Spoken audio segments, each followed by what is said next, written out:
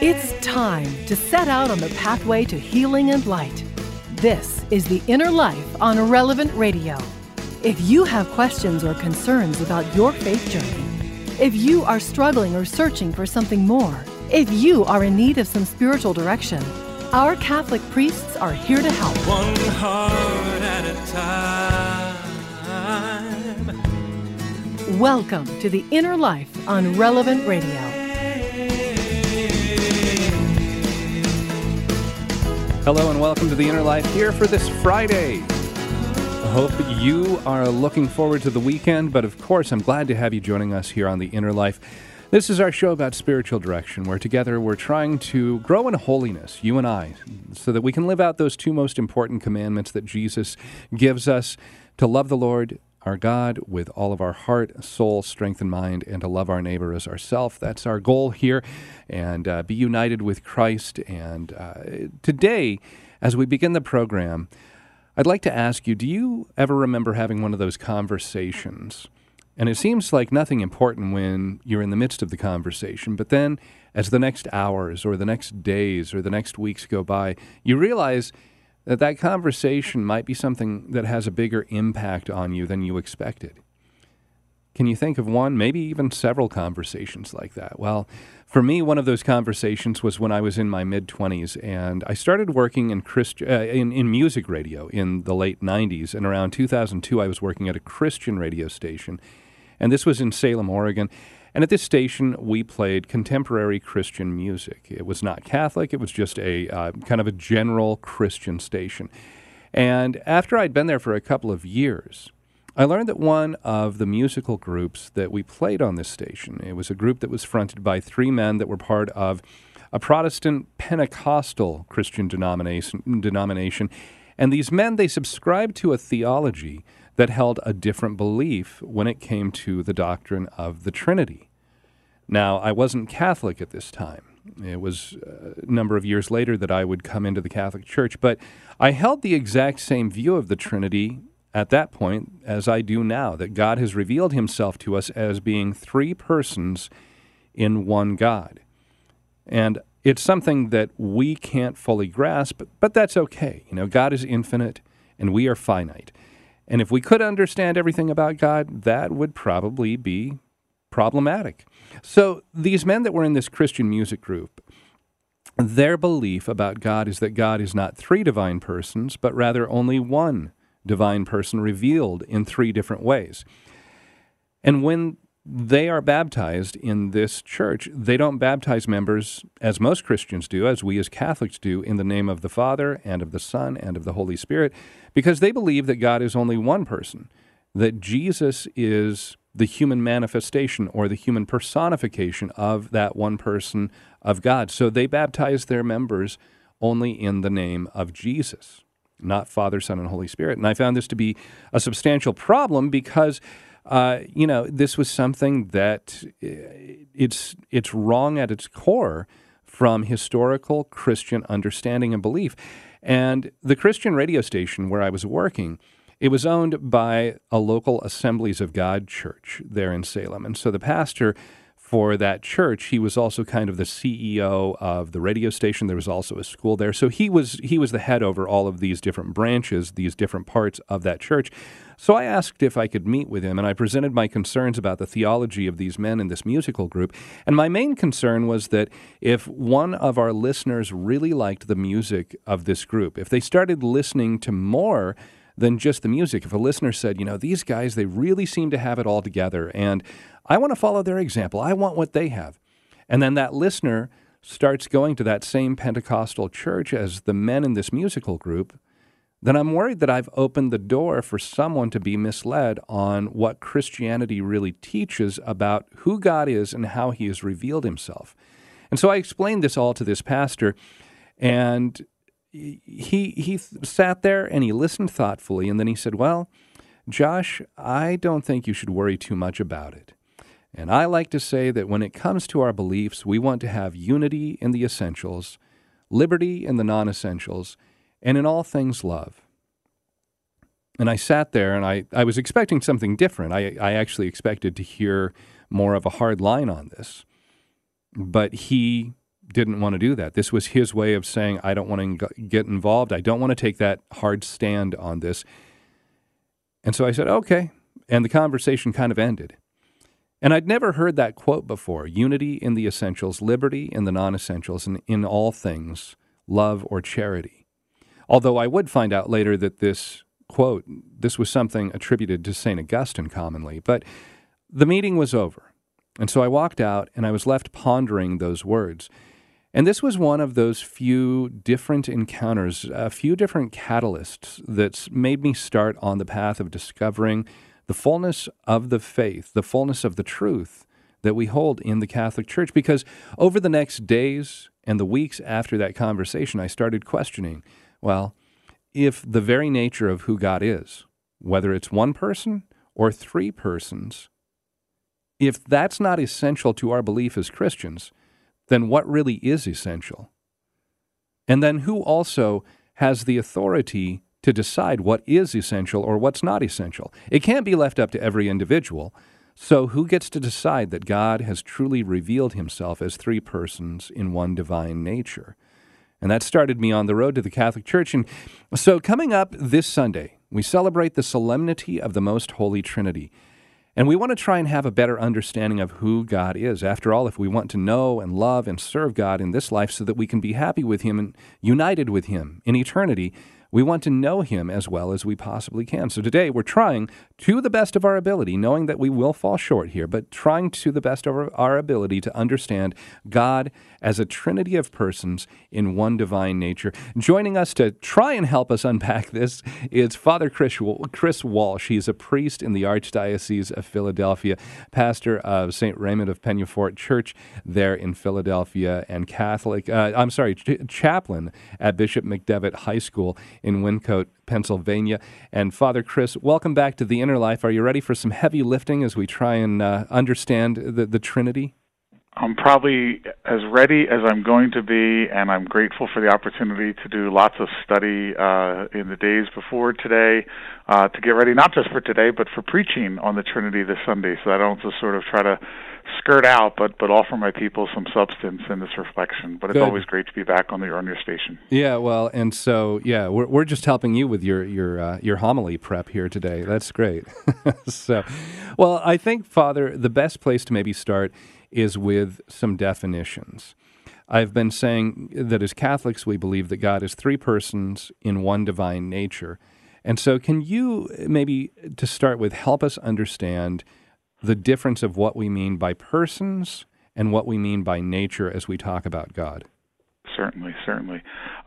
First off, I just want to go back to your original story there Sure. with the folks on the radio station, which is, I would argue that the Trinity is essential for our unity. Oh, and that's why that started me on that road. It was exactly that. If the Trinity isn't essential, what is?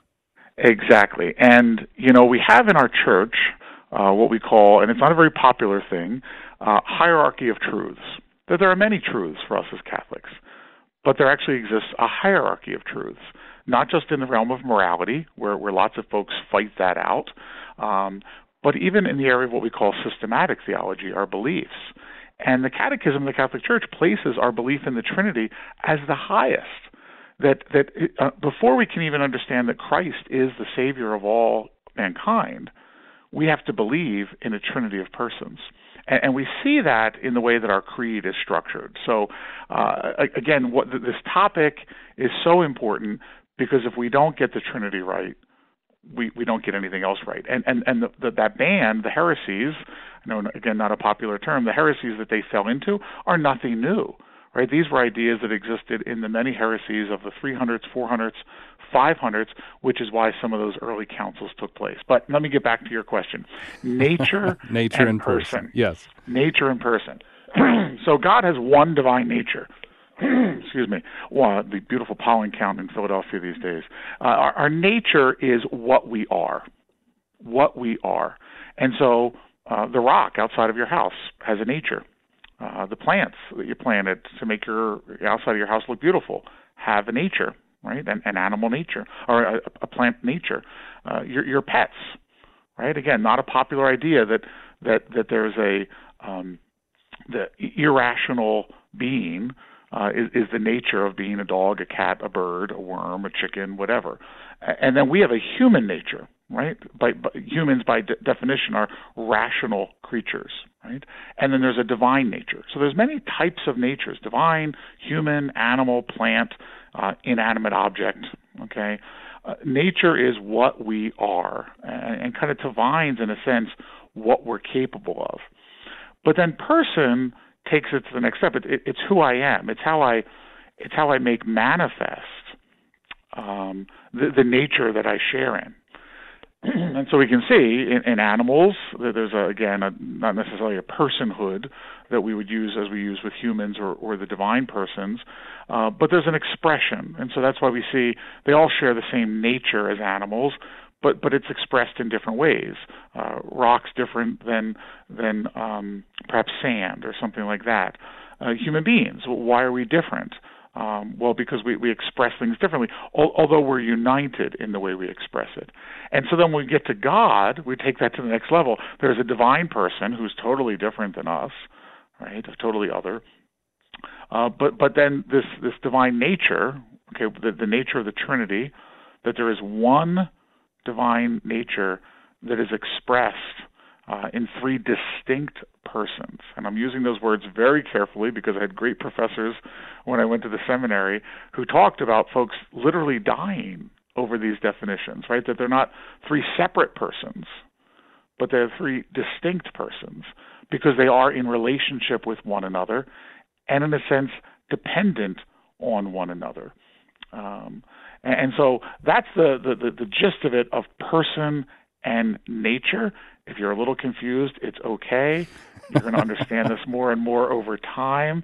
Again, this is not how we often think about the Trinity, which is why it's so great that your station and your program are taking the time to open this up a little bit.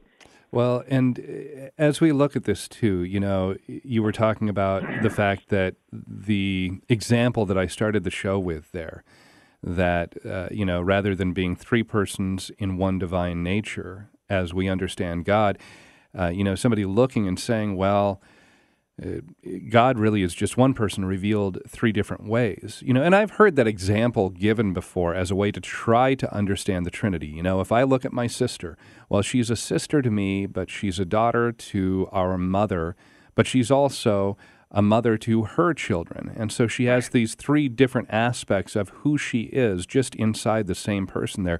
But as we look at God himself, I also think it's important that we don't fall into that mistake of trying to anthropomorphize God. Man is made in the image of God, not God is in the image of man. So we're going to share some of the characteristics of God, but that doesn't mean that every characteristic that we have means that it necessarily translates to exactly how God is.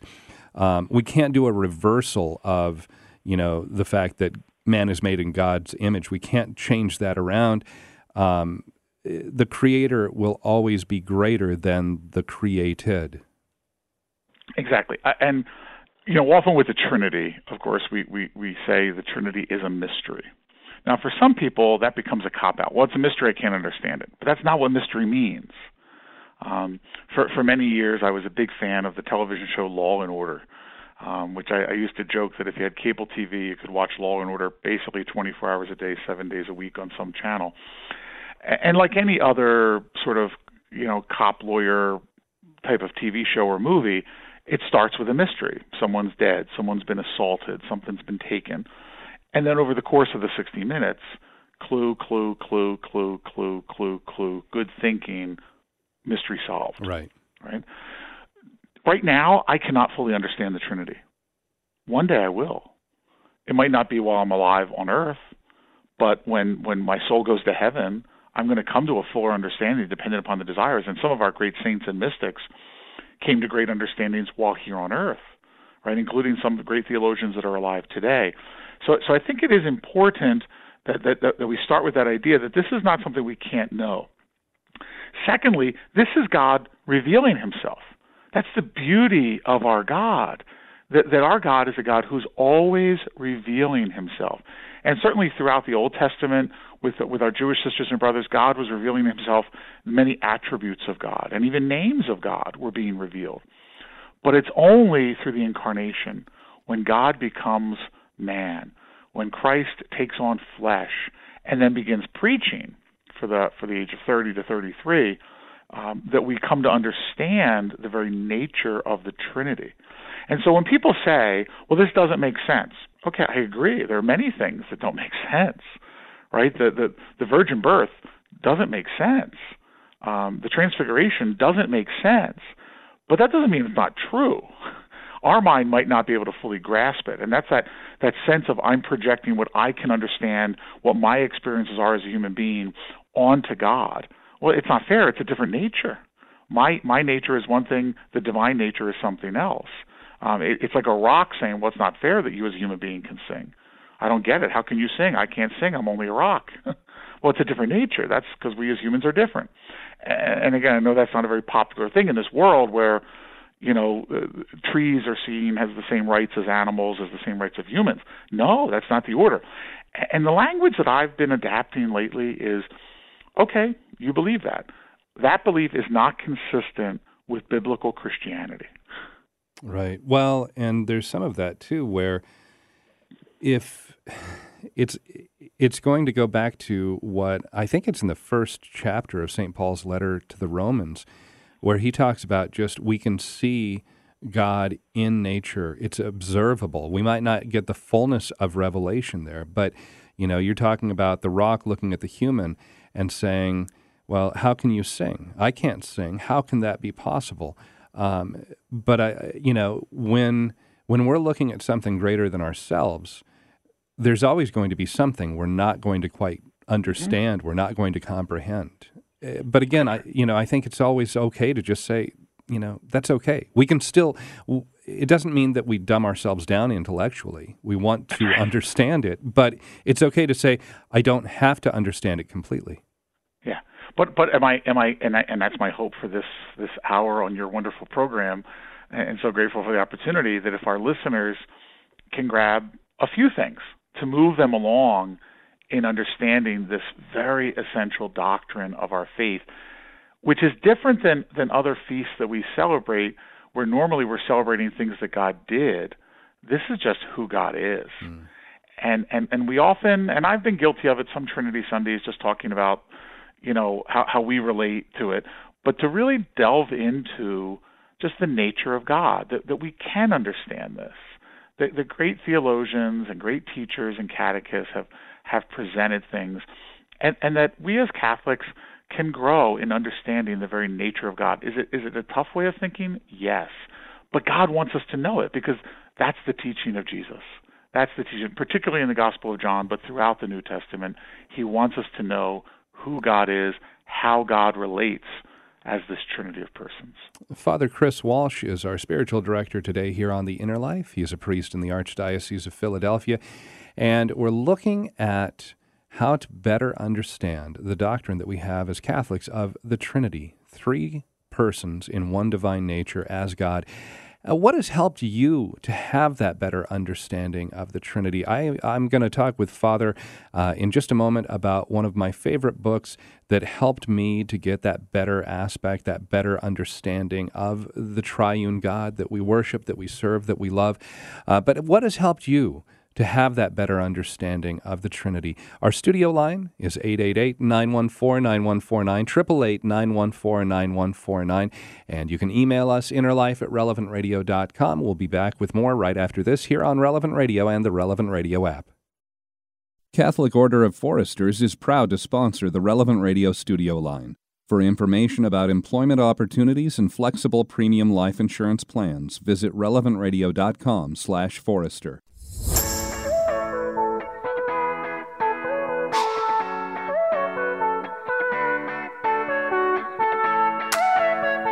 If you're looking for a little help on your journey of faith, our priests are here for you. Call now, 1-888-914-9149. That's 1-888-914-9149. Or email us, innerlife@relevantradio.com. This is The Inner Life on Relevant Radio. Welcome back. I'm Josh Raymond, along with our spiritual director, Father Chris Walsh, a priest in the Archdiocese of Philadelphia. And we're talking about understanding the Trinity, something that is, it's difficult, and that's okay. But trying to the best of our ability to understand the three persons in one divine nature that is God, and want to be able to walk into this upcoming Sunday, Trinity Sunday, having that better understanding of God. And you can call in with how you've been able to better understand, better comprehend this mystery of our faith, the Trinity. 888-914-9149, 888-914-9149. And Father, right before the break, you were also talking about how, this is one of those Sundays where we just celebrate who God is. Most of the time it's something that God has done, but this time it's who God is. And, as I was thinking about the way that the liturgical calendar happens, we have the Feast of Pentecost, and then the very next day, that Monday, it's Mary, Mother of the Church, and then we have coming up the feast, the solemnity of the Trinity. And so it's kind of like, well, we just had this birthday of the church here, and now you got to meet your family is kind of what it seems like that's happening, that the church wants us to do is, meet the Holy Spirit. And then don't forget, we just had the birthday of the church. So the Sunday after that, it's the Feast of Corpus Christi, the most holy body and blood of Christ. So it's kind of like this family celebration that we're in right now. It is, and it's a great way for us because we are called. Again, it's sometimes a reminder we need to have that our relationship with the church is not that the church introduces me to a relationship with the Father or supplies me with the grace I need to have a relationship with God, but there is also a communal aspect to the church, the sense of gathering, and throughout history and throughout time and throughout parishes, sometimes folks go a little bit more to one side or the other. It's neither either or. It's both and in a sense, the very nature of this feast. And again, we as a church always had an understanding of the role of the Trinity. Of course, every Mass is a Trinitarian experience. The Mass itself is a prayer to the Father. Jesus praying with us and our being united with Jesus, and all happening in the power of the Holy Spirit. Although the feast itself really didn't become universal until the 1200s. Pope John, I think it was the 22nd, is the one who declared it. And it was inserted on a day when there wasn't a feast, and so that's kind of the history behind it. Certainly, some churches throughout the Catholic world celebrating it as early as the 300s and 400s, right after the Arian controversy, and then others adding it over time. But it does fit in these feasts that sort of during the week we're celebrating some ordinary time, and then on the weekends we go back to these great feasts, like you said, of the Trinity, and praise God for the beautiful feast of Corpus Christi next week. Yeah. Well, Father Chris, as we move forward then, I had mentioned a favorite book that I have that I think has given me the best understanding of, or the best explanation I've ever come across of the Trinity, and it's a book by Frank Sheed. It's called Theology and Sanity. And his insights as to the eternal and the perfect parts of God, especially the way that he talks about God knowing and God loving, these really opened up my mind to that better concept. Again, limited concept as we are human, but that better concept of the nature of God. And I know you're familiar with the book. Did you have that same experience there? Or, maybe you could recommend another saint or another writer who also could help if somebody is looking for more beyond just this broadcast of how to better understand the Trinity? Yeah, of course, I always love everything that Frank Sheed wrote, but I think Sheed, of course, was a layman, a married man, originally from Australia, ends up in England, and sort of had his own rather bizarre faith journey, sort of a Methodist and a Catholic at the same time in childhood, and then fully embraces the Catholic faith and becomes a tremendous apologist in the city of London. But it's important to remember that although he's writing for the lay people of London and eventually throughout the world, the level of reading comprehension was pretty significantly higher in the 1930s than today. And so folks sometimes, when I'll say, oh, it's very readable, and they pick it up and they're like, what? That was readable? And so there is a challenge to it, but I think most people are up to the challenge. I think anything that Sheed has written, and certainly Theology and Sanctity and some of his other primers on Christianity are great. Another one that I find very helpful and very readable for folks is the Catechism itself. Oh, sure. Starting at paragraph 232, they go through some real basic teachings on what is the Trinity, the Trinity and the teachings of our church, how the Trinity is revealed. It's not a tremendously deep presentation, but I think it is a way for folks to sort of start stepping into it and having a better understanding of the Trinity at a deeper level. Well, Father, we'll go into the different aspects of each person of the Trinity here. But first of all, let's go to the phones. We've got Anna, who's listening out in Los Angeles in California. Hi, Anna. Welcome to the Inner Life today. Thanks for calling in. Hi, good morning. Good morning. Go ahead. Did you have a question or a comment? Yes, a comment. Well, I learned to understand the Trinity through an analogy, which I read a long time ago, and it was water, vapor, and ice. And how they all come from water. They just take on different forms. So I know it's hard for me to understand, and it's even harder for me to explain to my kids. But that's the way that I've learned to understand it and basically accept it.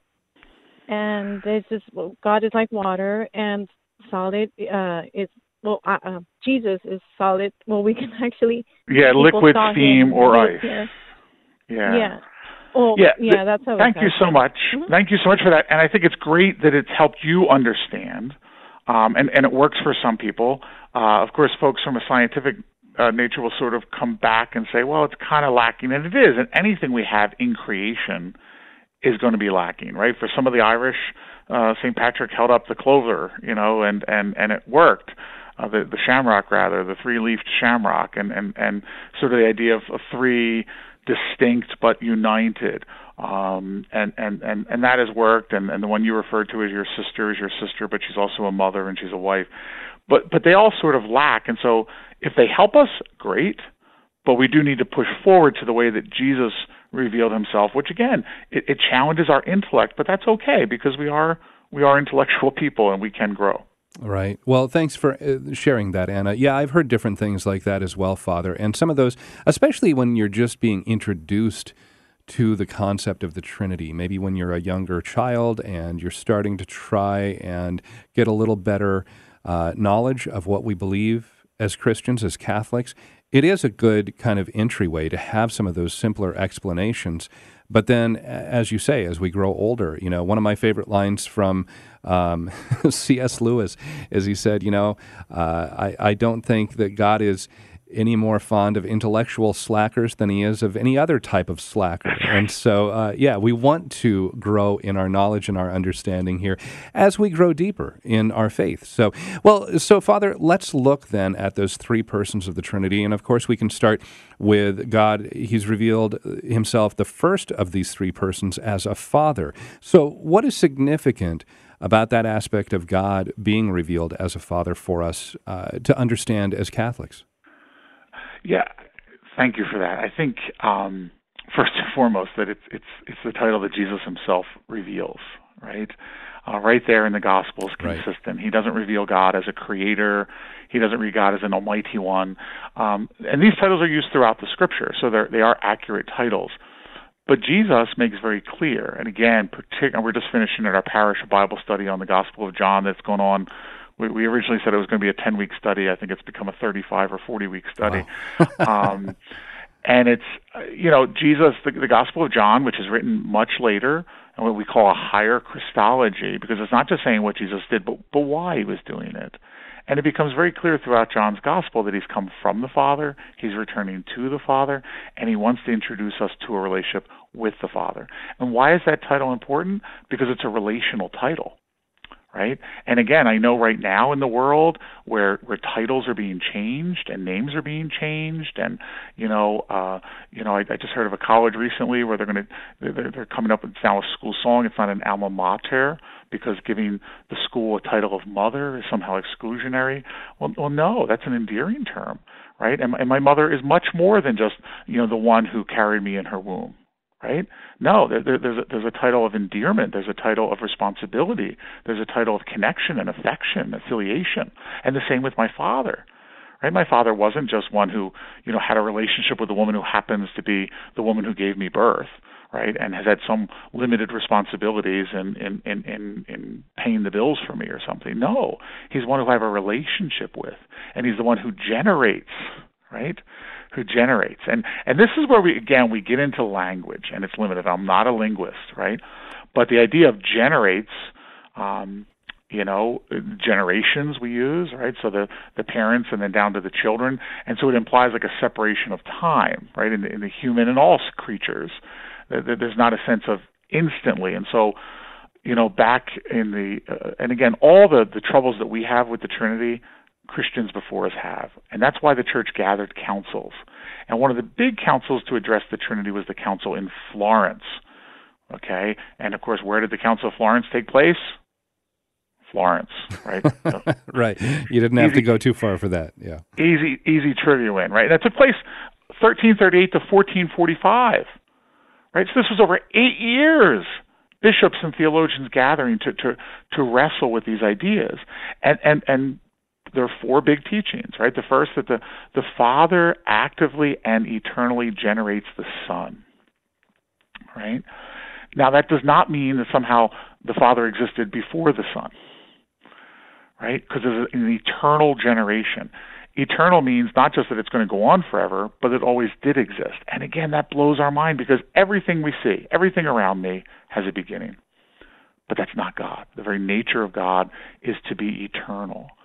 Right, and that the Son is generated by the Father, right? Which again doesn't mean that He's created, because what do we say in the Creed? Begotten, not made. Now again, even that word begot, right? Because elsewhere in the Bible, and this is a challenge, the Bible uses the words as well. When we do the genealogy of Jesus, right? So and so begot so and so. It implies a natural way of generation and a time, space in between. But that's not the case with God, but we have to use the language that we have. And then after the Father and the Son, the Father actively and eternally generating the Son, and the Son being generated, then the Father and the Son actively not generate, but spirate the Holy Spirit, right? And so again, it's not this like the Father and Son somehow come together and produce the Holy Spirit. That no, but from their eternal love, which happens just again for all eternity. We don't say at the first beginning, no, because they always were. They always were. And so this Spirit generates from them to constitute, right, a distinct person, right?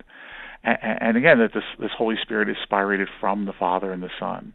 And so that these 3 distinct persons that flow. And again, this was wrestled out over 8 years by bishops and theologians back in the 1200s. Well, and so, talking about that aspect of God the Father being introduced by Jesus, being relational, and then looking at Jesus and also the Holy Spirit, but I guess specifically right now I'd like to look at the second person of the Trinity, the Son, who is equal to God the Father, co-eternal, as you were saying. And that co-eternal part, that one right there, because for us being in time, for an eternal God outside of time, this is a really, really hard thing to try and get our minds around, that the Son is generated or, comes from the Father, but that there's no loss of time, that they've always existed together. Do you have any way of maybe helping us try and grasp this concept better, that co-eternal? I do not, but God does. Okay. So we're in the same boat here then. Okay, I'm glad, Father. Yeah, the Trinity cannot just simply be understood intellectually. The Trinity has to be brought to prayer. And I think we see this in all the great saints of our church who, as their depth of prayer grew, they were immersed more and more in the inner life of the Trinity, whether it's Ignatius or Therese of Lisieux or Teresa of Avila, even Benedict at some levels. In more modern times, a contemporary of Therese of Lisieux is Elizabeth of the Trinity. Right? She even took the name as a religious moniker, another Carmelite. This idea of eternity, has to come about through real prayer and contemplation of sitting with this reality, and just as is revealed in the Scripture, allowing God to reveal at least a sense of it to us, of the enormity of God. We like God to be understood. We want God to fit into the box that we create, and that's where that anthropomorphism, well, God's going to do this and God's going to do that. God's pretty unpredictable. And we have a sense of how God normally acts in our life and the life of others, but God can't be contained. Mm-hmm. And that's an important thing for us in our humility. And so to sit with this reality of the Trinity and allow it to be revealed, and to know that, again, before all time, God existed. And why did creation happen? Again, the value of reading the story of creation, which is the first time in the Scriptures that the word Trinity is never used in the Bible, as you know.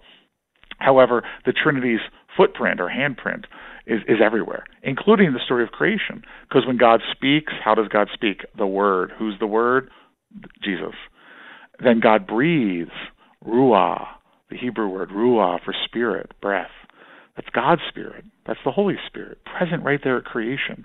And so this active life of God that existed before the Trinity, before creation rather, why did God create? As a manifestation of love. Right? We all know the Baltimore Catechism question, why did God make me? God made me to know Him and love Him and serve Him in this life so that I might enjoy eternity with Him in the next. I met a missionary charity sister one time who her answer to the question, why did God make me? He thought I would like it. And so He wanted to share His life and His love with me. Right. And so how do we grasp that idea? Well, first start with a meditation, a time of meditation of just trying to imagine God existing, Father, Son, and Holy Spirit, in this community of love, this family of love. And then what does love do? Love has to go out.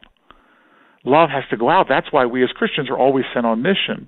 We can't just share the love ourselves. It has to be shared with others. It's why we evangelize. It's why we serve. And so from the very life of God, it flows out into creation. And that's what Jesus is seeking to reveal. Now, creation, of course, very quickly becomes flawed. This is why the hierarchy of truths, the Trinity, is so important. Because once you realize that there's this community of love, they create because they want to share love, and then very quickly in creation, what happens? Sin. What's the answer to sin? To send the second person of the Trinity to repair the sin. Because what needs to be repaired? We've lost the relationship with the Trinity. And so Jesus comes to draw us back to the Father. How do we get drawn to Jesus? Through the Holy Spirit. And so that's one of the ways that I understand the Trinity in my own life is the missions of the Trinity. The Holy Spirit's mission, make Jesus present in our lives. Once Jesus is present, through the sacraments, through the Word of God, through sanctifying grace, what's Jesus' mission? Draw me back to the Father. Because once I'm re-immersed into that Trinitarian communion of love, everything's right in my life. Sin fractures that.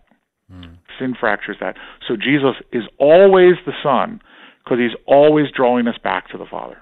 So the only part of that then we can say, well, this did happen later in regards to the Trinity is the actual incarnation, where Jesus actually does take on flesh. That's the one part that wasn't necessarily there before. Like you say, how does that relation get repaired? The second person then becomes human. So that's the only part there of the Trinity, that aspect of that second person that would be something we could say did come later. That's right. So his coming to take flesh, because the Holy Spirit was active, again, throughout the Old Testament. We can see that the workings of the Spirit might not have been called the Holy Spirit, and might not have been understood to be part of the Trinity of God, these distinct persons, but certainly still active and still present, and then manifest in a more powerful way once Christ founds His church. Our spiritual director is Father Chris Walsh, and he's a priest there in the Archdiocese of Philadelphia, and we're talking about the Trinity, understanding the triune God, three persons, one divine nature. Very difficult. We're trying our best, and we're trying to squeeze it in here within the hour of this program, The Inner Life. And we're going to continue the conversation, along with taking your phone calls in just a moment here. Our studio line, 888-914-9149, 888-914-9149. More to come here on The Inner Life right after this on Relevant Radio and the Relevant Radio app.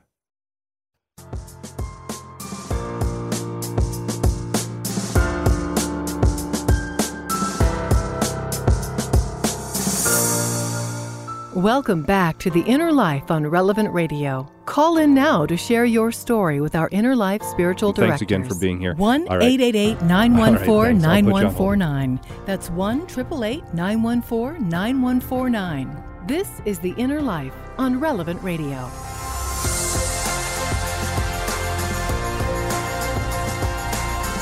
Welcome back to The Inner Life. Hi, I'm Josh Raymond, along with our spiritual director, Father Chris Walsh, and talking about the Trinity, trying as well as we can to understand that concept of the Trinity, looking ahead to this Sunday, which is the solemnity of the Trinity. And Father, right before the break, we had talked about the first person and the second person, Father and Son, in regards to understanding the Holy Spirit. Maybe we can spend just a little bit of time here, a couple minutes, talking about the third person, the Holy Spirit.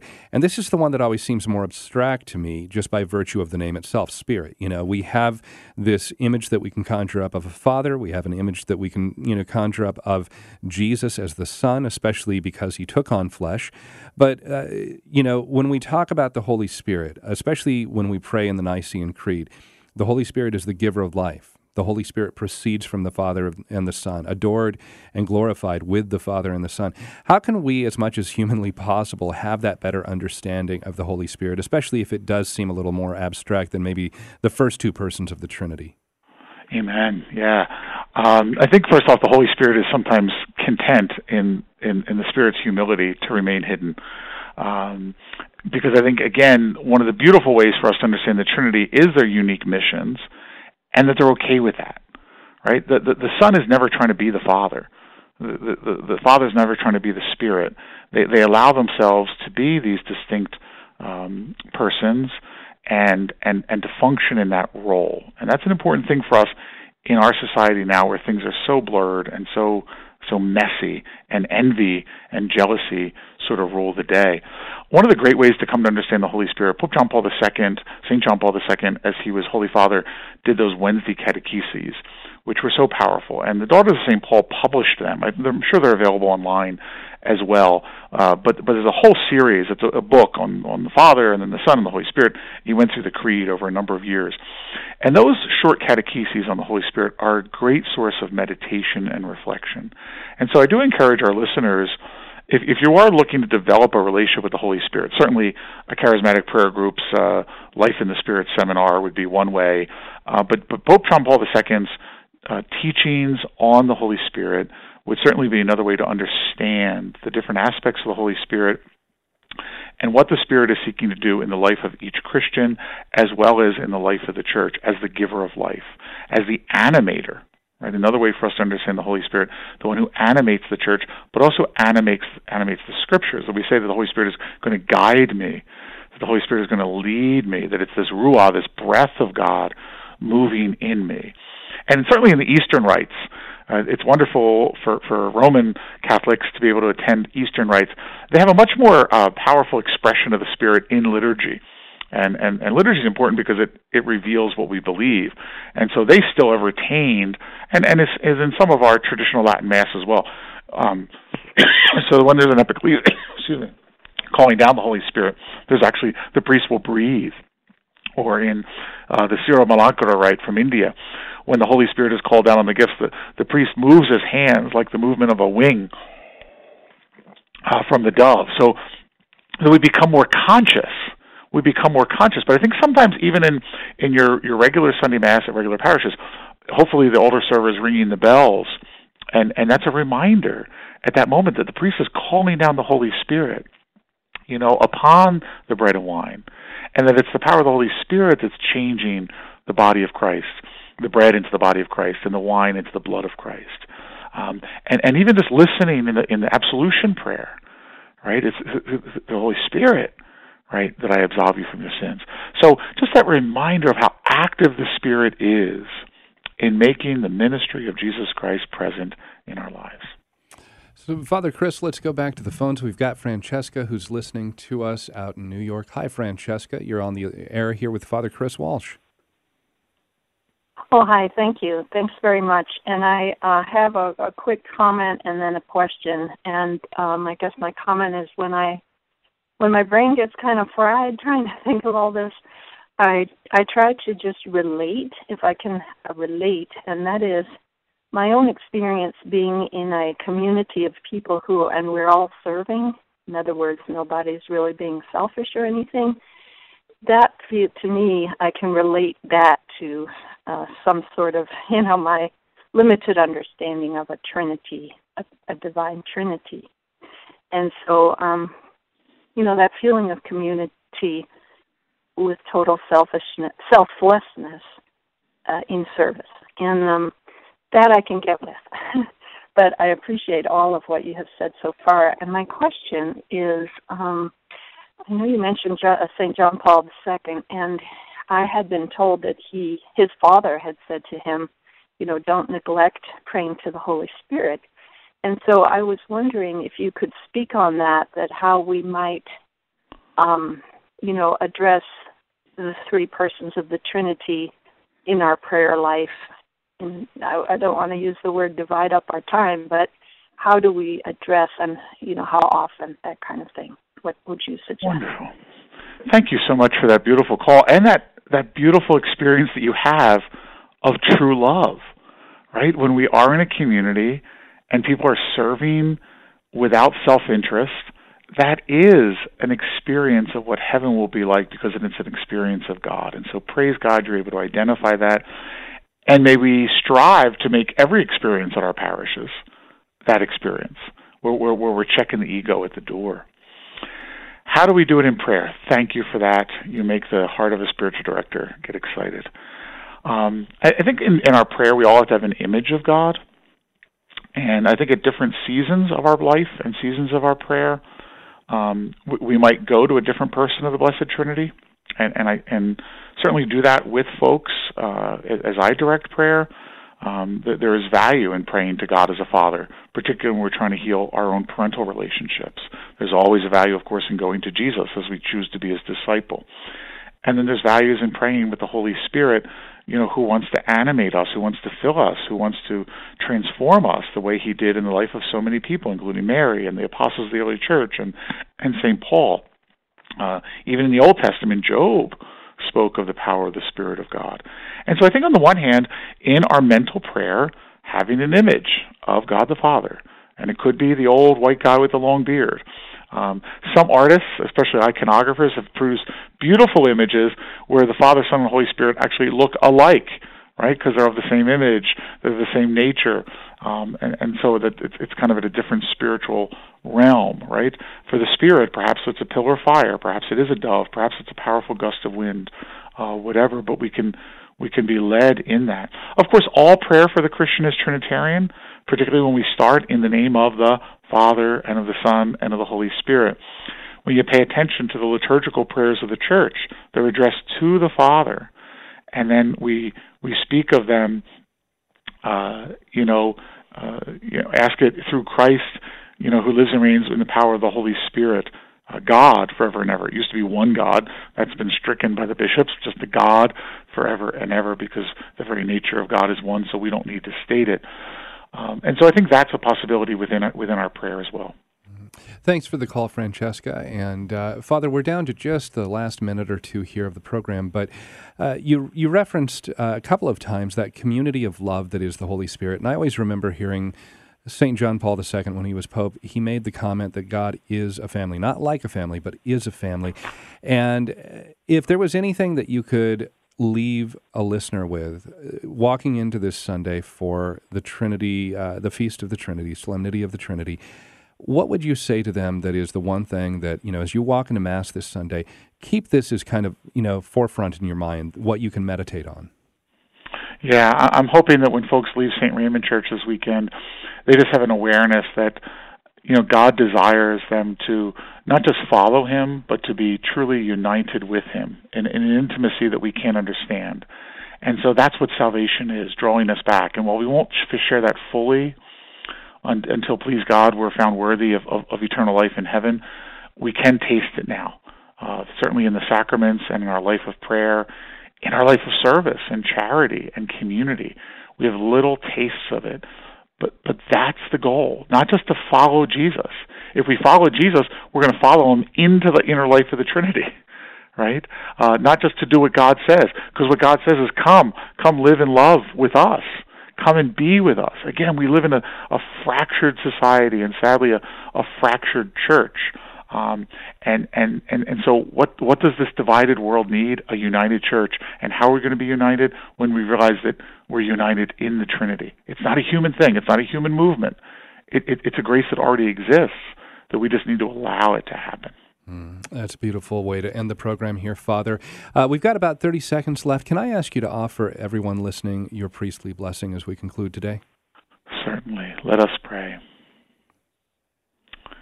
May the blessing of Almighty God, who is a Father who bestows new life upon you, and His Son who sanctifies you and saves you, and the Holy Spirit who moves in you in hidden ways, come upon you and bless you this day, the Father, the Son, and the Holy Spirit. Amen. Amen. Father Chris Walsh, thank you so much for being here today and helping us take this deeper look at the doctrine, the teaching that we have in our church of God as a Trinity, those three persons in one divine nature. Thank you for listening. If you joined us late, you can always go back and listen to the full podcast available at relevantradio.com or on the Relevant Radio app. And of course, we want to wish you a very, very wonderful weekend as we look ahead to Memorial Day. We'll be back here on Tuesday, our next live show, and we'll be talking with Father Matthew Spencer about tithing and being good stewards of everything that God has given us. Stay tuned. We've got Mass next. Father Rocky celebrates Mass right here on Relevant Radio, coming up now. Thanks for listening to the Inner Life Podcast. Be sure to join us every weekday at 11 a.m. Central on Relevant Radio or on the Relevant Radio app. Find your local Relevant Radio station at relevantradio.com or stream us live every day on the Relevant Radio app.